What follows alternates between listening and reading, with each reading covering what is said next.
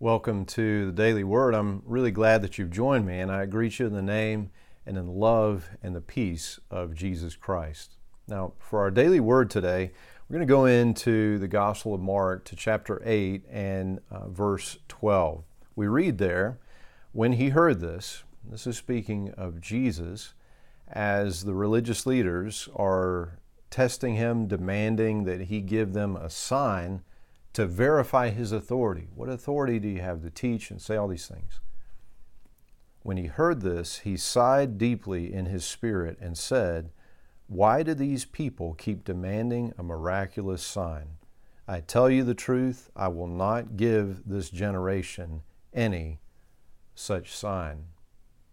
Now, I would just say, first of all, it's pretty interesting if you're following along with us in the journey through the Bible in both Old and New Testaments, that we're reading today in the book of Numbers God's verification of Aaron as leader. Some of the Levites have essentially rebelled against Moses' leadership, Aaron's leadership, and God confirms the leadership of Aaron with the sign, staff budding, and that. Just really interesting to somehow see how God made these correspond. Very interesting. But as we're looking at this, where these Pharisees demand a sign of Jesus, let's think through this just a little bit. They demand a sign, but the truth is that Jesus had actually performed many miracles. Plenty of miracles to verify who he is. For instance, the paralyzed man lowered through the roof of Peter's home, and he forgives his sins, which is something only God can do.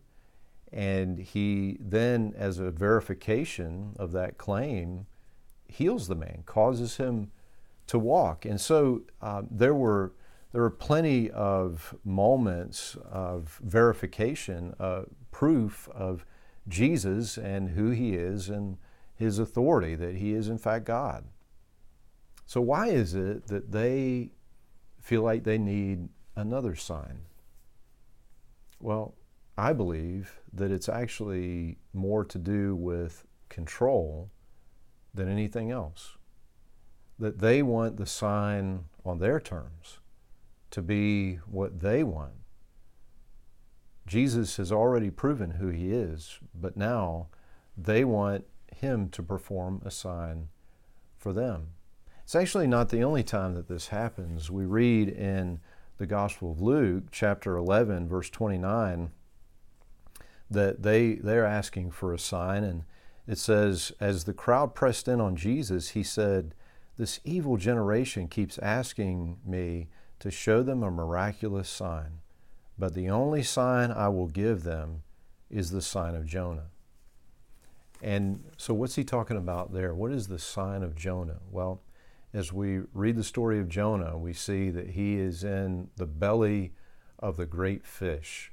He's essentially buried in the fish in the ocean for 3 days.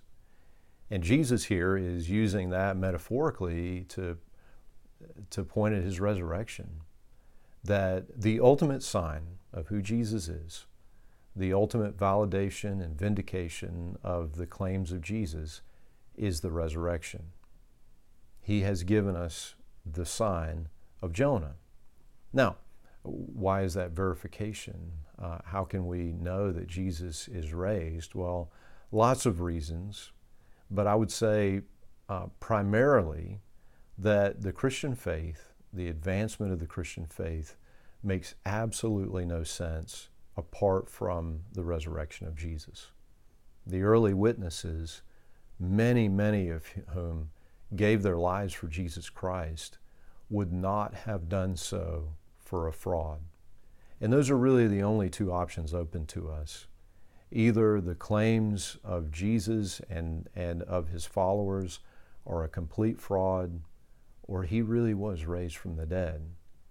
And just the fact that Christianity, of what has happened, of how it has grown, is certainly proof of that fact. They would not have laid down their lives for a fraud. Hundreds of people would not have been able to keep a conspiracy secret. And so there is great validation there of the truth of resurrection. But for those of us who know Jesus, we have a more personal verification, validation, and that is the revelation of the truth of Jesus by the Spirit of the living God living in us. We have actually known the touch of the Lord.